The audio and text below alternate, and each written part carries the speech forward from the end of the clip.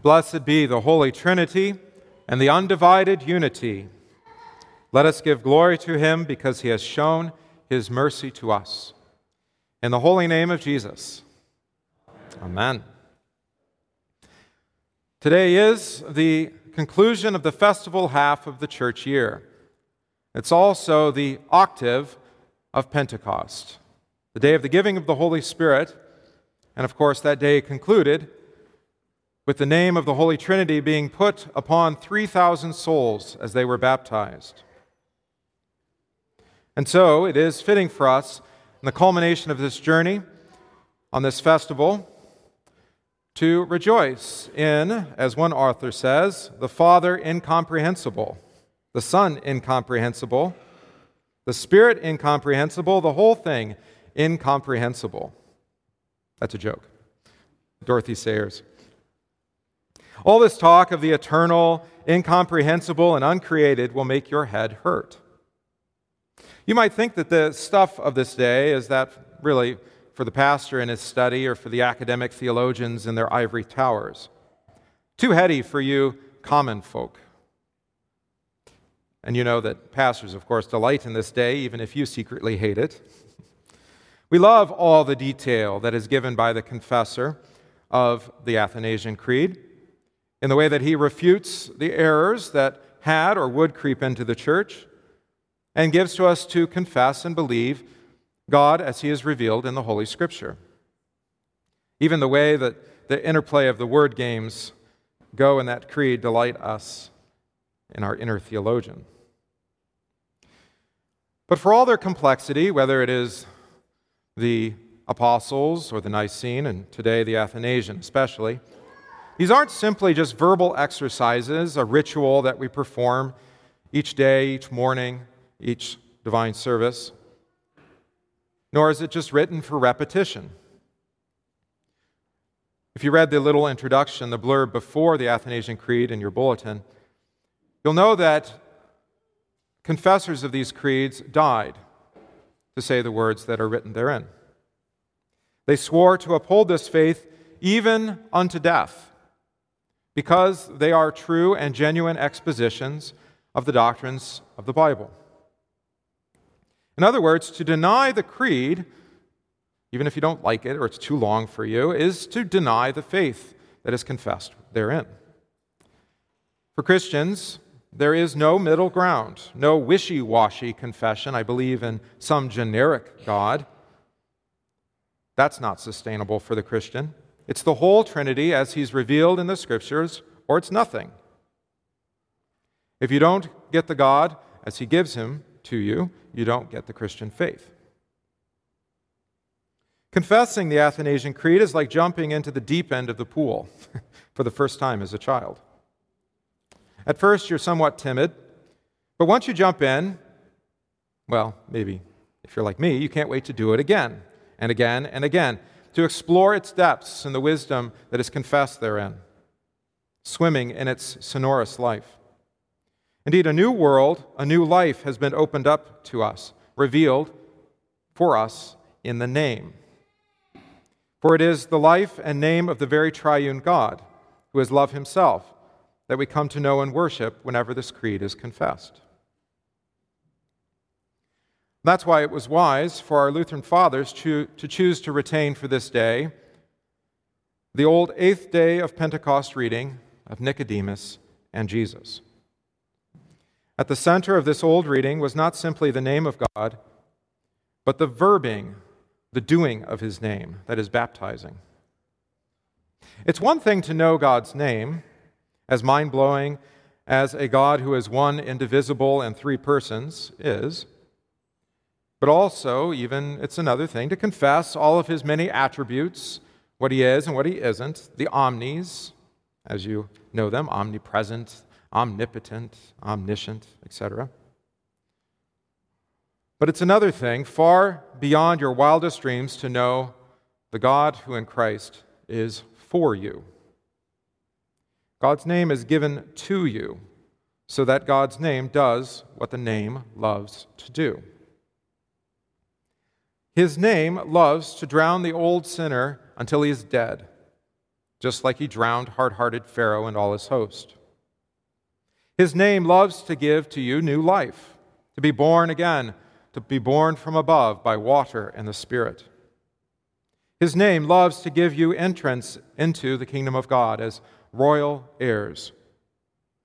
His name was put upon your forehead and upon your heart to mark you as one redeemed by Christ the crucified. The name is given to you so that the name does what the name loves to do. Baptizing you into the cross, baptizing you into the name is what the triune God loves to do. And this is not just a one-off event, but it is a daily dying and rising into the life of the name of the Holy Trinity. Each day when we rise, we receive our food, and when we go to sleep, again, Christians make the sign of the cross, the sign of our redemption, with 3 fingers for the Holy Trinity on our foreheads. We confess God with the words, "In the name of the Father, and of the Son, and of the Holy Spirit," before we pray. Now you think that's some Catholic thing to do, like the Athanasian Creed is the Catholic faith. But as you maybe saw, that just means universal. It's what the Church has done. Lutherans are not innovators, nor did we depart from the holy traditions as they've been received. Back in the 3rd century, St. Tertullian reports on how beloved the name of the Trinity was to the Christian. This is what he writes. "In all our undertakings, when we enter a place or leave it, before we dress, before we bathe, when we take our meals, when we light the lamps in the evening, before we rise at night, when we sit down to read, before each new task, we trace the sign of the cross on our foreheads." You think just making the sign of the cross here in church or in your daily prayers is a little excessive. Tertullian did it all the time. So there is another reading that might be appropriate for this day, one that you no doubt know by heart because you learned it in the catechism attached to baptism. "And Jesus came and spoke to them, saying, 'All authority has been given to me in heaven and on earth. Go therefore and make disciples of all nations, baptizing them in the name of the Father and of the Son and of the Holy Spirit, teaching them to observe all things that I have commanded you, and lo, I am with you always, even to the end of the age.' Amen." That familiar gospel is what our systematic theologians call the locus classicus, the central quoted passage for the doctrine of the Holy Trinity. We cannot confess the doctrine of the Trinity without confessing baptism. Jesus, shortly before he ascended to the right hand of the Father, spoke for the first time the complete name of God, that is, Father, Son, and Holy Spirit. But it wasn't a new thing. The Holy Trinity was revealed to us even in Genesis at creation, when the Spirit hovered over the face of the deep, and the Father breathed Jesus, the Word, calling all that has life and being into existence. And he continues to reveal himself as Father, Son, and Spirit through type and shadow throughout the Torah, the Psalms, and the prophets. But it's not until the baptism of Jesus that the full Trinity is revealed. When the Father spoke, "This is my beloved Son," and the Spirit descended upon him as a dove. Now the name is given, and it's attached to baptism. Not just to be heard, but to be placed upon you as you are washed in the water and marked as God's own child. So we do confess the Holy Trinity in its undivided unity each day as we confess our baptism and the name that we were given, remembering as we make the sign of the cross upon our forehead and our heart, or upon our head and heart and to shoulders. How is it that we are born of this Spirit and thus have new life in his name? Again, Jesus tells us it's not an earthly kind of birth of an earthly mother. He's speaking of heavenly things and thus of a heavenly birth. This birth comes by water, word, and Spirit. Just as at the beginning, when waters were collected by the word of Jesus and the Spirit hovered over them. So again, now, new life, new creation is given to you as the Spirit of God hovers over the font. The Father speaks Jesus with the Word over the water, and then new life is given when and where the Spirit wishes.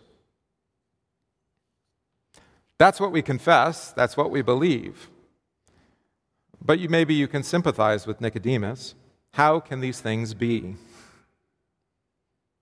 We don't have to, nor can we really understand our triune God. The creeds attempt to say what the Bible says, no more, no less. That doesn't mean that you will come away with a full and complete understanding.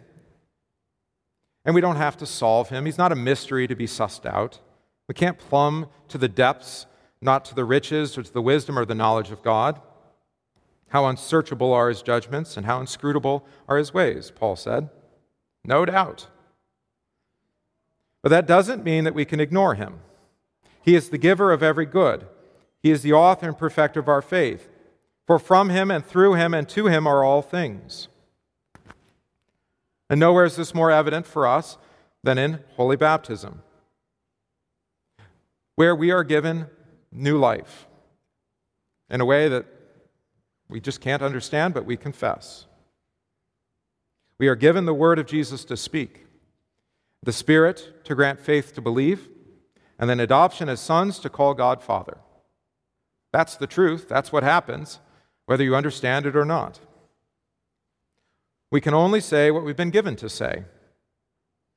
We have been given the Holy Scriptures and confess, whether it be in the Apostles' Nicene or Athanasian Creed, or what we confess in the sacrament, baptism, and the Lord's Supper, absolution.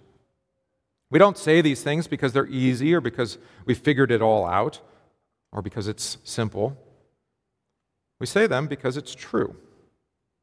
It's the testimony of Jesus and the Father and the Holy Spirit.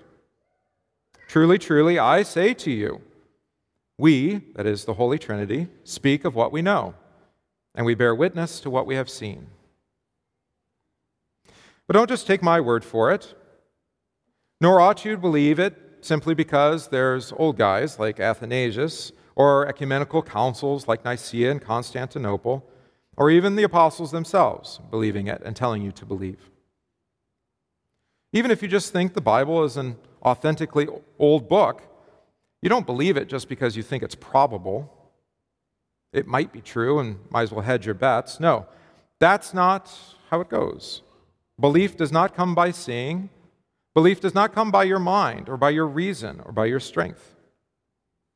Believing, whether it be the confession of God, the Holy Trinity, or as that Trinity is received by you in baptism, it comes by the name, doing what the name loves to do for you. It's God's gift. For from him and through him and to him are all things. And again, this name loves baptizing. The name loves giving new birth. The name loves to restore you in your baptism each day as you hear that word of forgiveness. Because the name loves you. No one has ascended into heaven except him who descended from heaven, the Son of Man. And as Moses lifted up the serpent in the wilderness, so must the Son of Man be lifted up, that whoever believes in him may have eternal life. Indeed, the Scriptures, and by extension, the creeds and our confessions, are often far from easy to understand, for they are from the mind of God. They are the Word given by the Holy Trinity. But they're received, and they're believed, and this is God's doing. Thus, when Isaiah saw the Word incarnate in heaven, heaven barely could contain even the train of his robe. His Spirit fills the heaven and the earth. Today you've been given to see into heavenly things, incomprehensible, unbelievable, except apart from the Spirit. And thanks be to God that through your baptism you've received that name, the Spirit, and Jesus, and God as your Father, just as he desires to give. and he has given you to confess the true faith by the power of the divine majesty. One God, now and forever. Amen.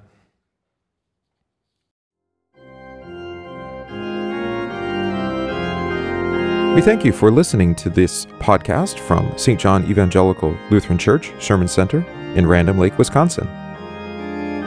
If this podcast is of benefit to you, please consider supporting the work of St. John by visiting stjohnrandomlake.org. That's stjohnrandomlake.org/support, and give today.